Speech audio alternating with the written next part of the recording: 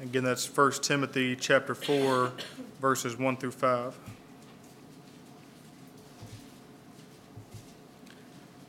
Now the Spirit expressly says that in later times some will depart from the faith by devoting themselves to deceitful spirits and teaching of demons, through the insincerity of liars whose consciences are seared, who forbid marriage and require abstinence from foods that God created to be received with thanksgiving by those who believe and know the truth.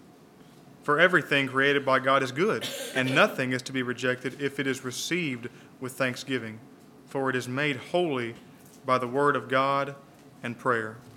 1 Timothy chapter 4, we're going to dismiss the children to Children's Church. Line up at the door. If you're second grade and under and you want to go, come on down here. Line up at the door. Appreciate y'all teaching this morning. We're going to have a good time.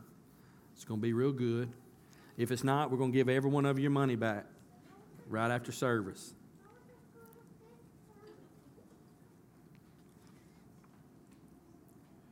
Good group right there. Isn't that awesome? They're going to hear the word being taught. They're going to hear the gospel, and that's a wonderful thing.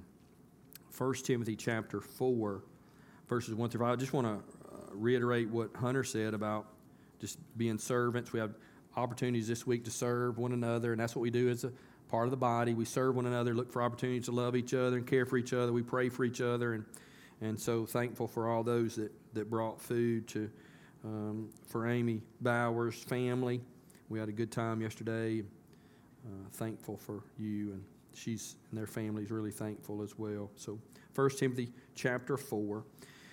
Jimmy is he was a part of a ministry team at the university where he attended. He spent his weekends and even spring break doing ministry, revival teams and things like that, backyard Bible clubs, and he seemed to really enjoy it. And his service was really appreciated by the other teammates. And he, at a point in time in his collegiate career, he began to wait tables at a restaurant to earn some extra money. And little by little, his enthusiasm for the Lord's work waned. And he eventually stopped attending church and even cut off his Christian community altogether after a bit. He's yet to return to the faith. And in fact, he's a different person than the one who did all those revival teams. And it makes you wonder how someone who appeared to love the Lord at one time be so obstinate toward him now. You have any Jimmys in your life? You know anybody like that? Yeah, I know quite a few. We all know folks like Jimmy who were once, it appeared that they embraced the Christian faith, now seems to not have or want to have anything to do with Jesus at all. Well, Paul begins this chapter 4, warning of apostasy. Those who, like Jimmy, embraced or looked like they embraced Christianity, embraced the gospel, only to give way and turn away later. And what he's doing, he's returning to something that he mentioned in chapter 1, verses 3 and 4. He told Timothy to remain at Ephesus so that you may charge certain persons not to teach any different doctrine, nor to devote themselves to myths and endless genealogies. And those false teachers, they had an effect, and there were some who were possibly turning away from the faith, the church. And so what Paul has done after chapter 1, he's paused and he's kind of talked about the organizational matters in the church. We talked about pastors, qualifications for pastors, qualifications for deacons, women's roles in the church. In chapter 3, he gave us instruction that the church is to be the pillar and the buttress of the truth.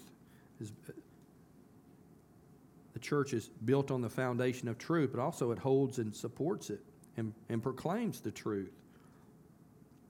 Paul ends the chapter in chapter 3 by declaring this truth, the gospel of Jesus Christ, in chapter 3, verse 16. But now he returns to this warning from chapter 1 against false teaching and points out that there are some opposing this truth. And that teaching is going to endanger the church. We see Paul warn Timothy about apostates who will abandon the gospel they once appeared to embrace by focusing their attention on self-denial. They're going to deprive themselves of things that God had said were good. They'll abandon the doctrine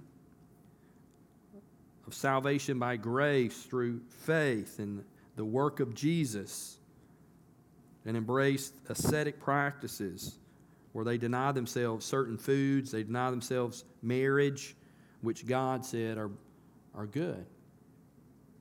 It's interesting if you systematically walk through the New Testament, Chris, if you were taking notes on different topics that were mentioned in the New Testament, what you would find is the topic of false teachers and false teaching is going to come up more often than most every other topic, including love, including heaven. It is really, really important. So, let's look at our text. The first point from verse 1 being, some will apostatize from the faith as they listen to false teachers. Notice what it says. The Spirit explicitly says that in later times some will depart from the faith. The Spirit explicitly says, and so the question is, where does this take place, or when does this take place? Well, Paul addressed the elders in Acts chapter 20, verse 28 and 29. He warned of coming doctrinal defection. There's going to be some false teachers among you. And these same leaders who were there in Ephesus when Paul gave this instruction are now facing this heresy head on. Pay careful attention to yourselves and to all the flock. And he's meeting with the leaders in Ephesus. Remember, he's traveling. He sent word for them to meet him at a certain place. They met up, and he's pouring out his heart to these people. Pay careful attention to yourselves and to all the flock in which the Holy Spirit has made you overseers, pastors, to care for the church of God, which he obtained with his own blood. I know that after my departure, when he leaves them, fierce wolves will come in among you, not sparing the flock. These fierce wolves are going to be false teachers. So, Paul has already spoken this. Luke, inspired by the Holy Spirit, has written this down.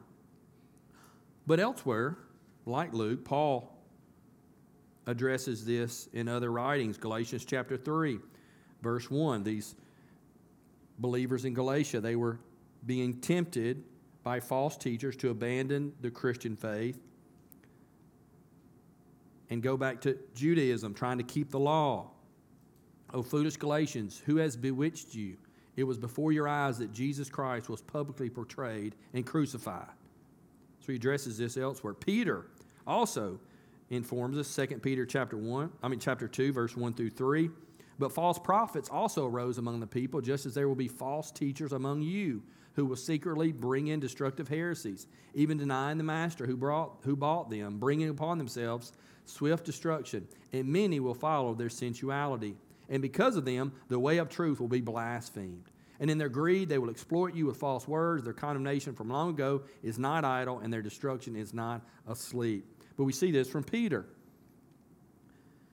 The Spirit expressly saying, through the Apostle Peter, who's writing down the words of God, that false teachers will come. Jude as well in verses 3 and 4. Beloved, although I was very eager to write to you about our coming salvation, I found it necessary to write appealing to you to contend for the faith that was once for all delivered to the saints. That contend for the faith. We're the church of the living God, right? Pillars and buttresses of truth, right? That contending for the faith, that's the same idea. That was once for all delivered to the saints. For certain people have crept in unnoticed. That means they came from within the church, right? They came out of the church. They're within. Who long ago were designated for this condemnation. Ungodly people who pervert the grace of our Lord God into sensuality and deny our only Master and Lord Jesus Christ. And in Jesus' own words, Matthew chapter 7, in the Sermon on the Mount, beware of false prophets who come to you in sheep's clothing, but inwardly are ravenous wolves. You will recognize them by their fruits. Are grapes gathered from thorn bushes, or figs from thistles? So we see over and over again the Lord warning the church of false teachers. It says in later times this will occur. Now, this isn't referring to the future, immediately preceding Christ's second coming. Later times are the here and now. From the time of Christ's ascension until his second coming, we're living in the later times. Hebrews chapter 1, verse 1 and 2. Long ago, at many times and in many ways, God spoke to our fathers by the prophets. But in these days, he has spoken to us by his Son, whom he appointed the heir of all things, through whom he created the world.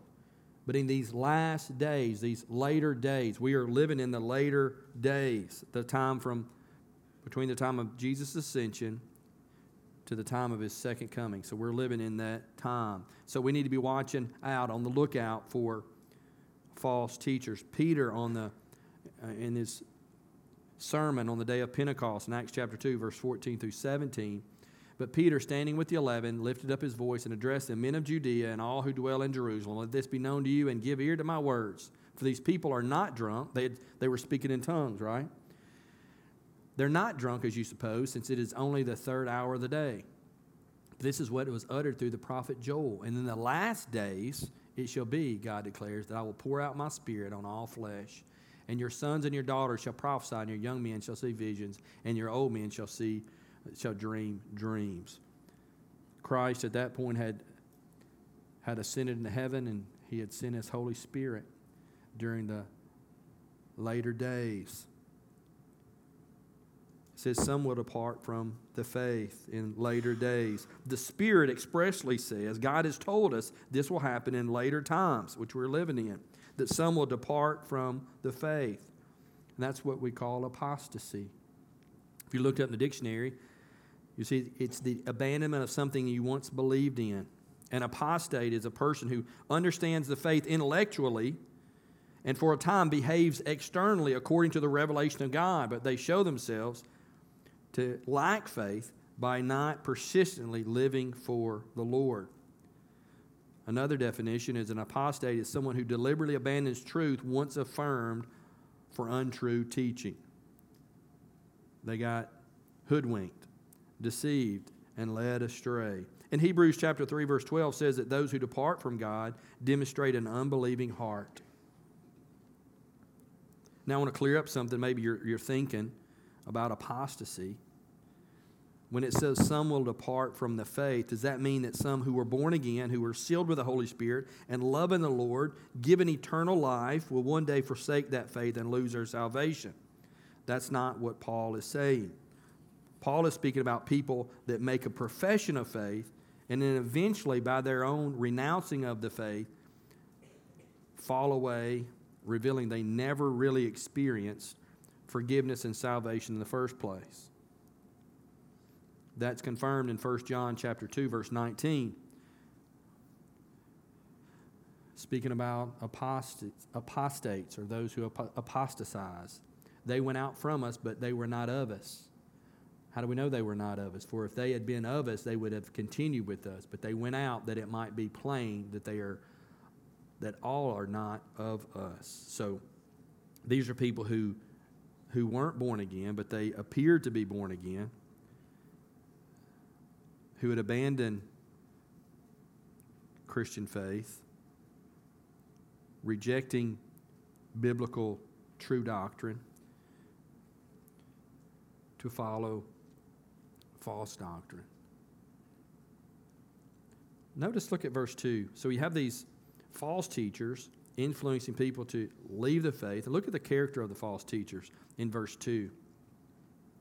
Through the insincerity of liars whose consciences are seared. Notice it says that they're devoting themselves to deceitful spirits in verse 1 and teaching of demons. So you have here, they're described devoting themselves to deceitful spirits, the teaching of demons. They're deceptive and they're demonic. How would you like to have that on your resume? Or your evaluation, right? They're evil. They're insincere liars. They're hypocritical, meaning they don't believe even what they're teaching. They're wanting a following. Think about God calling people to himself through truth. And what does the enemy do? What does Satan do? He tries to lure people away from the truth with lies. And the reason they can't continue, or they can continue lying, leading people astray, is because their consciences are seared. It means they've repeated falsehoods so much they can't feel guilty for it. I talked with someone this week, and they were describing somebody. Said, yeah, they lie when they don't have to, and they lie so much they can't determine if they're telling the truth or not, because it's just all lies, right? Yeah, their consciences are seared. Such people have no remorse. Their consciences are cauterized, right? We see a description of these people in 2 Peter chapter 3, verse 1 through 3. This is now the second letter that I'm writing to you, beloved. In both of them I am stirring up your sincere mind by way of a reminder. He's reminding them that you should remember the predictions of the holy prophets and the commandments of the Lord and Savior through your apostles, knowing this, first of all, that scoffers will come in the last days. When's the last days? Yeah, we're living in them, right? Yeah, we're living in them. With scoffing, following their own sinful desires. So this is the character. They're scoffers, right? They're sinful. They're wicked. They're demonic. They're deceitful. They're insincere, and they're hypocritical. Notice the content. Look at verse 3. The content of their false teaching. What were they actually teaching specifically? In verse 3, who forbid marriage and require abstinence from food that God created to be received with thanksgiving by those who believe and know the truth. We've already seen previously in 1 Timothy that these false teachers, they wanted to be teachers of the law, but they didn't understand how the law was to be used. And we see that again here.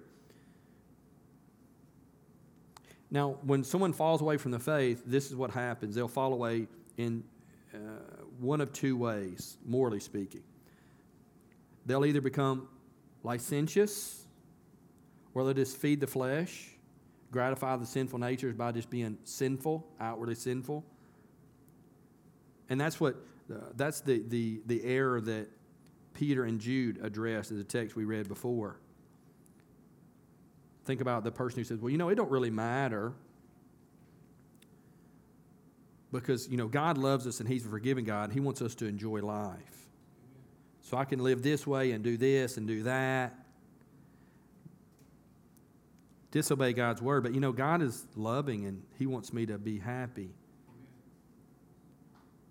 It feels good and it doesn't hurt anybody else. How could it be bad? Right? But these false teachers he's addressing here in chapter 4, they're going the other direction. They're promoting a type of asceticism, self-denial. The other side of the coin, they're hedonist. Feed the flesh, do whatever you want to do. Whatever's sensual, whatever you want to do, you do it. It doesn't really matter because God is love and God is loving. And in the end, it's all going to be good because we're all going to heaven because God's merciful. But these on the other side, they're promoting this self-denial, this asceticism, this forbidding them from eating certain foods. We don't eat pork. We don't eat meat. We don't intake caffeine. Whatever. When we lived overseas, we had, it was interesting. The food was second to none. It was incredible food. We just loved it. And you ate a little bit of meat, but most of it was just vegetables, but it was incredible food. Chris Mack would have hated it, but it was like the best thing ever. Just vegetables all the time. But it was like the same food all the time. And all kind of had similar taste. But we loved that there's some little noodle restaurants, and they were all Muslim. They were from like Xinjiang, from the western provinces. And they would come there, kind of like here, like, every little town has a Mexican restaurant. That's the way it was there. Every city had these Muslim noodle shops. And what they would do is they would serve beef, which you didn't get where we lived, and lamb, which you didn't get where we lived. And then they would have these wheat noodles, which you didn't get very often either. And so the taste was just so different. It was just something, a change. And so we would love to eat there. And there's times where we would sit down and have conversation with these Muslims about their faith, just trying to be a learner and trying to open up conversation. But it's interesting what I found out about their faith. is that they didn't eat pork. And when I asked more questions about their faith and what they believe and what their God required of them, they didn't eat pork. And the more I dug and the more questions I asked about their faith, the more I realized that they don't eat pork. That was what they knew about their faith, is they did not eat pork. And if they did do that, then their God would be pleased with them in some way, form, or fashion.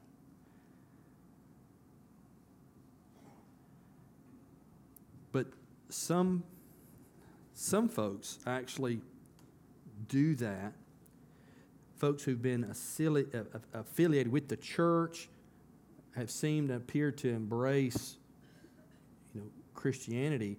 They'll walk away focused on something like that, some self-denial, something they're depriving themselves of. Now, food laws, we see those in the Old Covenant. You may be asking, well, what about the food laws? In the Old Testament, they couldn't eat certain foods. Where they're given for a brief time in Israel's history to that nation to develop their moral faculty of discernment, right? And to make them set apart from Gentile pagan nations. But once Christ came and fulfilled the sacrificial laws and made Jew and Gentile to be one in Christ, those dietary laws were set aside. So they were useful, and they were for a time the Lord set those up. But for now, under the new covenant, to reimpose them is to manufacture a works-based, merit-based, righteous system. If I did this, if I do this, if I sacrifice and I don't give into that, and I withstand the temptation to eat this and participate in that, then that's going to give me right standing with God. So some here in Ephesus, they're being duped by these lures of asceticism, right? Forbidding themselves what God has allowed. And so what happens is this self-deprivation becomes the end-all of their religion. And what does it do? It feeds your pride. If I deny myself, what does it do? It promotes pride. And yeah, I've sacrificed and I'm giving up for the Lord. And so what does it do? It builds yourself up and it takes the emphasis off of Christ. Well, Genesis chapter 1 tells us when God created all things that he made them good. You had the food laws, right? But you fast forward to the new covenant. God declared all things good, created man, and they were very good. Fast forward to Acts chapter 10. Peter is having a vision. This is real important. One of the key stories in the New Testament, key incidents in the New Testament that's going to help us understand that there's one body of Christ made up of many people, both Jew and Gentile. But Acts chapter 10, Peter has a vision. There's a sheet. You remember that story? There's a sheet, right, that comes down from heaven. It's filled with all kind of unclean animals. And the Lord tells him to eat. He's declaring all foods clean. And what he's doing, he's trying to communicate to Peter that, yeah, Israel is the chosen people of God. But God wants to redeem all peoples. He wants all peoples and all nations and all tongues and all tribes represented in glory. He wants to redeem all types of people. And so what he's doing, he's declaring that all food is kosher. There's no restrictions under the new covenant. Acts chapter 10, verse 15. And the voice came to him a second time, came to Peter, what God has made clean, do not call common. And Jesus does the same thing in Mark chapter 7, verse 15. There's nothing outside a person that by going into him can defile him, but the things that come out of a person are what defile him. And so what is Jesus doing is declaring all foods clean as well. So what has happened is that there's a contrived holiness introduced by these false teachers. And they're being instigated and driven by the enemy, by the devil, right? In fact, God is never really properly worshipped by denial of the things he's approved of. Like, oh, this makes the Lord happy if I deny myself this. would not if God has called those things good. Marriage is also denied by these false teachers. And you think about marriage, well, it's kind of, Paul says, if you're not married, your interests aren't divided. You have more time to do ministry, you have more finances, more funding, more energy. You're not thinking about, what's my husband think, or what's my wife think, or whatever. And that's true. But marriage is a good thing, right? Marriage is a good thing, and it's a wonderful thing. And it's promoted and encouraged, right? Those who forbid marriage, two people from being married, and are forbidding a good thing. When you forbid, or you begin to forbid what God allows, soon you'll begin to allow what God forbids. There's two sides of that coin. Let me read this. Ligon Duncan says, false teaching will either lead one in one of two directions every time. It'll either be narrower than the Word of God, and it will not allow things that the Word of God allows. That's what's happened here. Restricting. Rigid. We can't do that. We got to stay away from that. If I do this, it's please the Lord. If I do this, I'll be righteous. I'll be godly. It feeds the pride, right? Or the other side of the coin is that it'll be broader than the Word of God and it'll allow things that the Word of God does not allow. He writes, because when you begin to forbid things that God allows, soon you allow things that God's Word forbids. Another one of my favorite pastors, Stephen Cole, he writes, legalism and licentiousness are two sides of the same coin. Both are devoid of a personal relationship with the living God, in which all areas of life are brought under His lordship as a response to His grace. Neither legalism nor licentiousness focus on inner righteousness. The legalism Paul is attacking is as demonic in origin as licentiousness. It is the end result of wrong thinking which stems from deceitful spirits. It leads to pride, not to godliness. It focuses on self and not the Lord. And that's the attraction of legalism, asceticism, self-deprivation, is it promotes self. It makes us feel good. It makes us look good. Focus is taken off of God and Christ's work that He did to attain righteousness for us.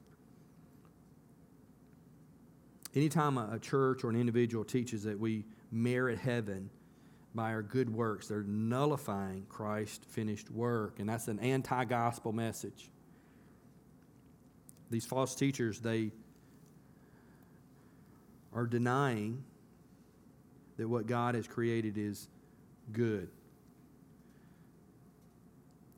So lastly, in contrast to the apostles, be thankful, be prayerful, and faithful to the Word of God. God's people need to be watching out for teachers who deny the goodness of God, who distort the Word of God. We need to be thankful for the goodness of God and enjoy all the things He's given us. All the food is given to us and is good. Marriage is instituted by God and it's good, so we should be thankful for those things. Not deny those things, but be thankful and embrace them. Everything God has made and instituted is good. Notice I didn't say that everything is good. Can't say everything is good. No, everything that God has made and instituted is good. And everything God has made and declared to be good is good. That's why we need to be people of the Word. Talked about that with students this morning in small group. We need to be people of the Word. We need to know what God's Word says, what pleases the Lord and what doesn't please the Lord. And the New Testament has made clear that all foods were now clean to Christians. Now you're saying, well, wait a minute. I got celiac disease. I can't eat that. Or I got high cholesterol. I can't eat that. That's not what I'm talking about. Don't get into all that.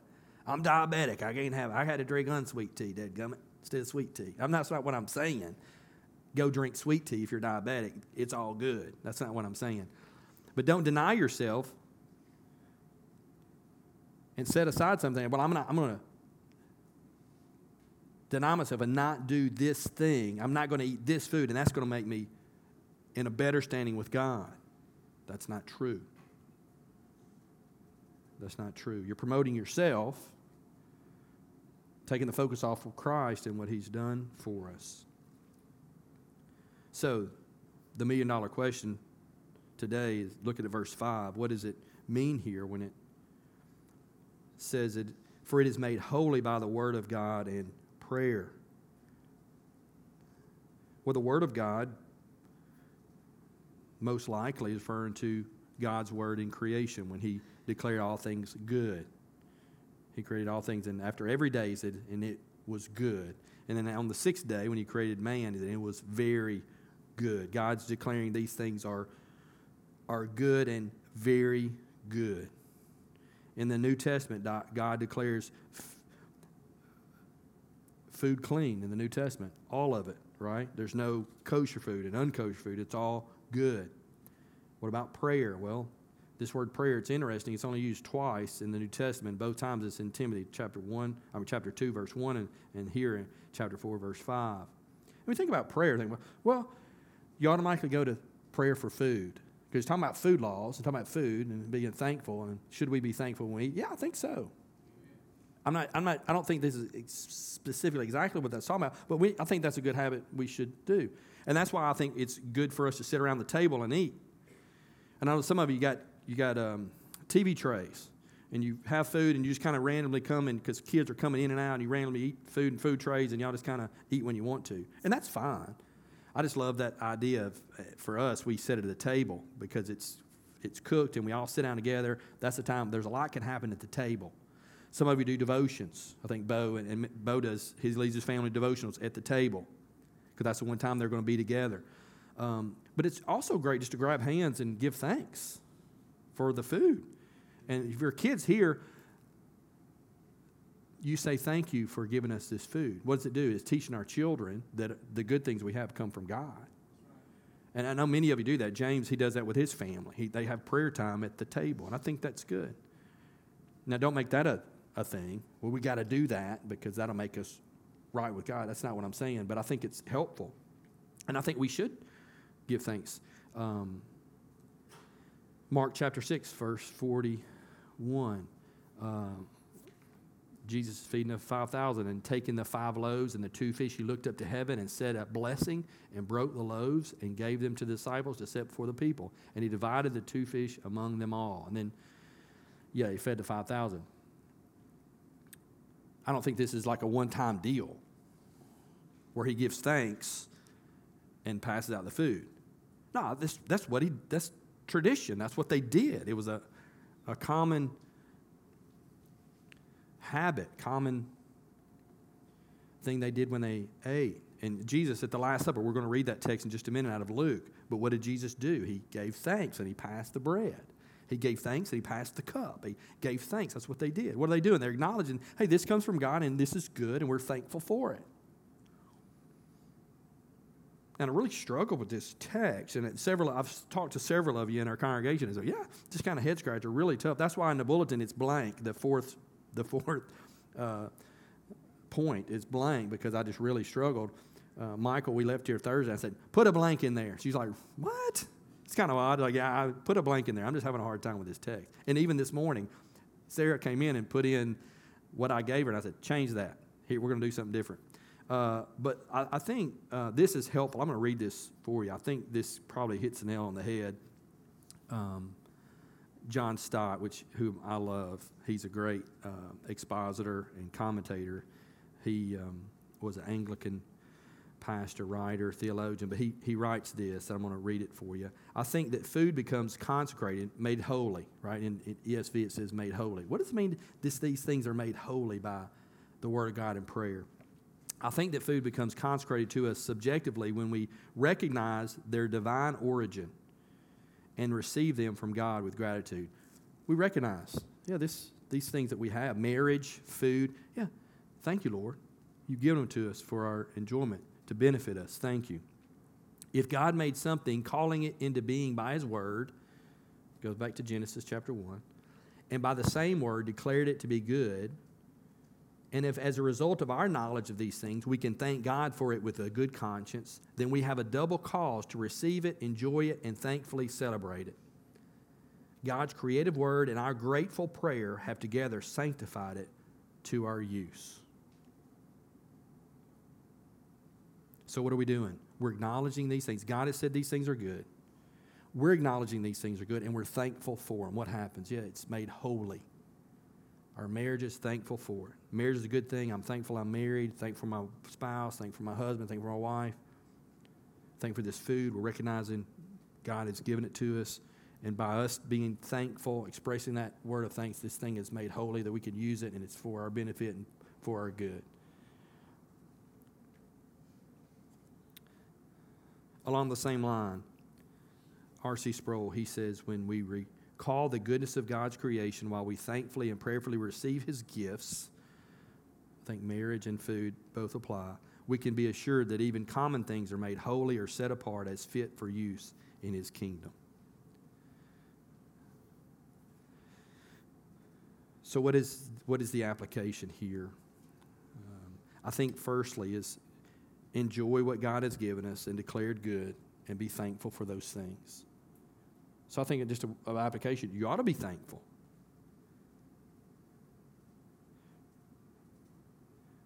We ought to be thankful. And we do this. Sometimes we sit down with somebody and I feel like we're going to give thanks, together, and then somebody just dropped their head.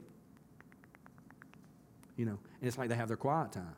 Like, no, that joker really praying. Then I start feeling bad, like, man, I need to pray like this. They're praying. And finally, they're like, no, man, I thought we were going to give thanks together. But that's a good habit with our families to give thanks. Husband and wife, kids, hold hands, grab a hand, give thanks, tell the Lord thank you. Let the kids take turns, Teach them how to pray and tell the Lord thank you. And I always say, every time I pray and thank you, I'm thankful. I see people that are hungry. I'm thankful. God, you've given us food. There's hungry people all over the world, and we are wealthy and blessed, and every bit of it comes from you. Thank you. We have all of this, and it's good, and we're thankful for it. Yeah, it's good. So just application. If you're not doing it as a family, if you're not doing it with your kids, you ought to start doing that. Even your wee little ones. Teach them. Tell God thank you. We got something to eat. There's kids that don't have anything to eat. Let's be thankful. Yeah. Number 2, I think Hebrews 3:12 is a good application point. Take care, brothers, lest there be in any of you an evil, unbelieving heart, leading you to fall away from the living God. Application point number 2. Take care. Watch out. Be on the lookout. Be warned. Be careful. Do any of you have an evil, unbelieving heart leading you to fall away from the living God?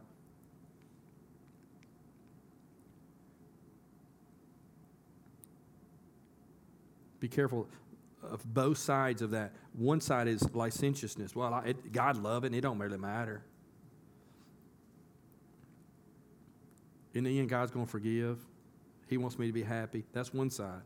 The other side is I'm going to give this up, and it's going to please God, and God's going to be happy with me if I do this. Both are wrong and both dangerous.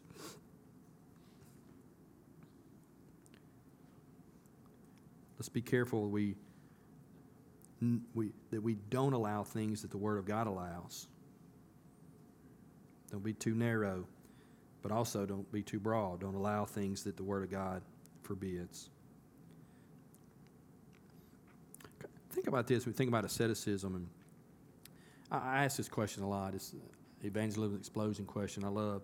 If you stood before the Lord and He asked you, why should He let you into heaven, what would you say?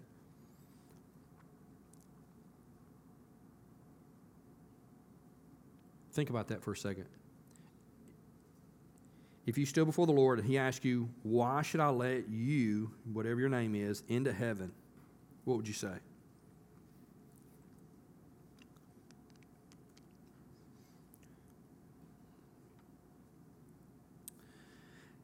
Now, if your thought, you just had a thought, everybody in here except 3 people, they're just sleeping, it's okay. Carry on. Carry on. Labor Day tomorrow, you get a day off and you rest up. Next week, you'll stay awake. 3 people sleeping. Don't worry about y'all. The rest of you, you had a thought. When I asked that question, if you stood before the Lord and he said, why should I let you in heaven? What would you say? It came. And if it was the thought that came to your mind was something like this: I don't do this, I stayed away from that, I'm not like so-and-so. If any of those thoughts came to your mind, you're the person that Paul is warning against. I. What are you doing? Promoting you and your work, your merit, The correct answer would be something like this: God, Jesus died for me. Jesus died for me. Jesus died for me. Jesus lived for me. He died for me. He rose for me. Something like that is the correct answer. Jesus did this. Jesus did this. Not I, Jesus.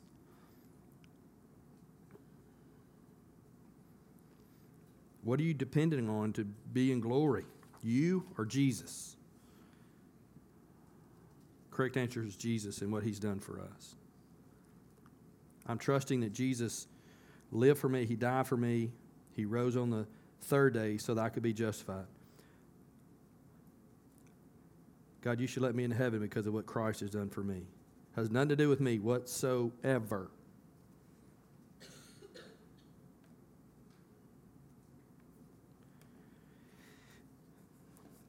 And if that's you, or you're coming up with I comments, I answers, by way of application, I want to encourage you, compel you, repent today, because you're dependent on you, and you're not good enough. I don't care how good you are. I don't care how good a daddy, a mama, a sister, a brother, a worker, a co-worker, an aunt. Repent and trust Jesus. Your prayer might be, God, I've been depending on me, and I've been thinking about how good I am, but I recognize now that I'm not good, that I'm sinful, and I deserve your wrath. But Jesus did die. He lived, he died, and he rose so that I could be forgiven. And I need to be forgiven because I've been dependent on me, thinking about I'm a good person, and I'm this, and I'm that. But God, my attention and focus from this point on is going to be on Jesus, because Jesus is good, Jesus is good, Jesus is good. That leads us right into the Lord's Supper, where we're going to focus on Jesus and his goodness and his sacrifice for us, the church. Now we're going to take the Lord's Supper, and so the question is, should I take the Lord's Supper? And I would say, if you're a believer, you've repented and trusted Christ, you take the Lord's Supper.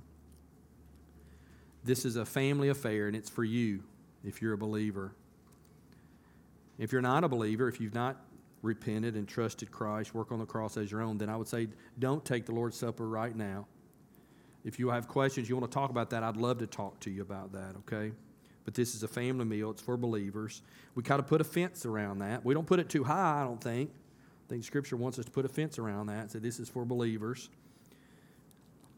I'm going to read out of Luke, his gospel. Luke's account of the Lord's Supper. In Luke chapter 22, verses 14 through 20. Does anybody need any of the elements? I think we pass those around. Anybody need one before we get started? Okay. And this isn't a mystical thing. This is just a time of an ordinance that God gives us in his wisdom to make us slow down and focus and think about Jesus. We've already sat before the Lord and we've confessed sin, examined ourselves. That's a good thing. And again, if you've got questions, you're like, I don't know if I should take the Lord's Supper or not. I'd love to talk to you about that and help you if I can. But if you're a believer, you ought to take the Lord's Supper. You say, well, I hadn't been living right, or blah, blah, blah. I had a guy, he and I had some conflict, and so we took the Lord's Supper, and then somebody said, hey, I thought you and so-and-so were mad at each other. Whatever. I said, no, not mad at each other. Y'all had some conflict. I said, yeah, we had some conflict. Well, you shouldn't take the Lord's Supper. I was like, well, no, I'd take the Lord's Supper to remember what Christ has done. And if I've treated him wrongly, I should commit to go and make that right, and I take the Lord's Supper. You don't take the Lord's Supper if you got it all together. No, we take the Lord's Supper, remember Christ, and be thankful for what He's done. And that's going to motivate us to live rightly, isn't it? Yeah. You're going to take the top off this. There's a little wafer there. It's bread. That's our bread. You're like, I don't really like this stuff. Well, make us a loaf. Next time, and we'll split it up and partake of it. Love if you do that. Let me read this text. And what we're going to do, if you're new and if you've forgotten or whatever, we're going to read the scripture when it talks about the bread, and we're going to talk about that for a second. And we're going to give thanks for the bread because it's symbolic. It's a reminder of Jesus' body. And we're going to eat this and remember His body broken for us and be thankful for it. And then we're going to take the next little layer off, and we're going to drink this juice, and that juice is a reminder of Christ's blood. We sang about that, right? The blood, the precious blood of Jesus, and how it, because of His blood shed, we can be forgiven, and we're going to be thankful for that, okay? Let me read this out of Luke chapter 22. And when the hour came, He reclined at table, and the apostles with Him. And He said to them, I have earnestly desired to eat this Passover with you before I suffer. For I tell you, I will not eat it until it is fulfilled in the kingdom of God. And He took a cup, and when He had given thanks, He said, take this and divide it among yourselves. For I tell you that from now on I will not drink of the fruit of the vine until the kingdom of God comes. And He took bread, and when He had given thanks, He broke it and gave it to them, saying, this is my body, which is for you. Do this in remembrance of me.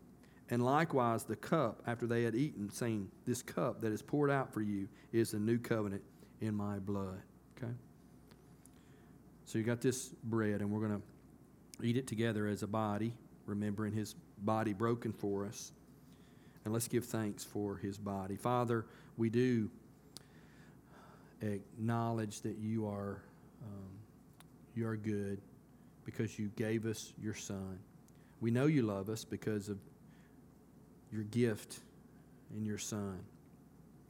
And Jesus loves us because He left the throne room of heaven and He walked the earth and He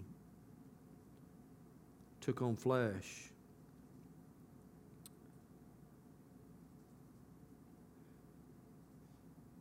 He lived among sinners in a righteous way. And He went to the cross and was broken. His body broken for us. And we recognize that and give thanks for His body. As you've commanded us here in Luke 22, we are thankful for Him. What a wonderful, precious gift we have in Jesus. And it's in Jesus' name that we pray. Amen. Let's take the bread and remember His body broken for us.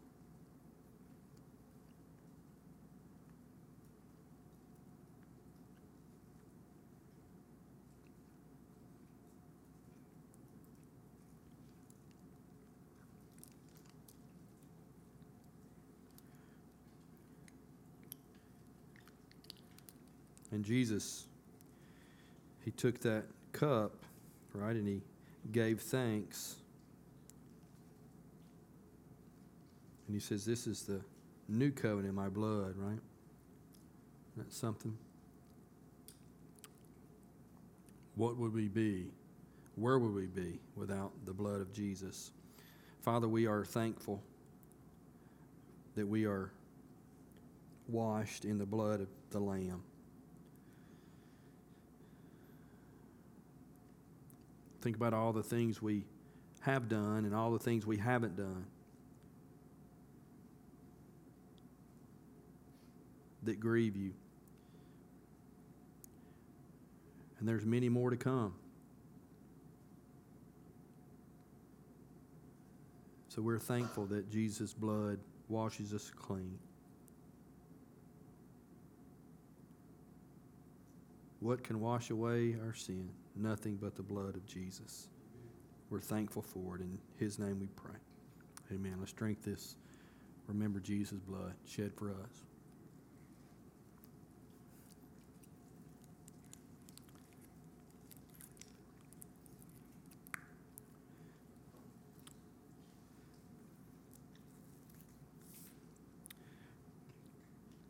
right, so worship team, come on up. We'll sing us out of here today. A benediction song. Let's mention that. Let's just sing that, what y'all prepared, thanks and praise, okay? Wednesday night, we're going to have Bible study. Man, it's a sweet time. You ought to come if you can. I know some of you have to work and things like that. And I press that, and I encourage you a little bit. Some of you get a little aggravated with me, but it's such a sweet time. And it's always, if you come, if you can just get here, right, Elaine? If you can just get here, it's going to be sweet. You're going to be glad you came, and you're going to be better for it. And you're going to learn, and you're going to be encouraged. I know some of you have to work, and you can't. But if you can, you ought to come. It's a sweet time together. Be in prayer for those folks who are traveling. Be prayerful today and tomorrow, and hope you have a sweet day tomorrow, Labor Day. Tuesday we have prayer and share as well, so that's going to be a good time. So stand.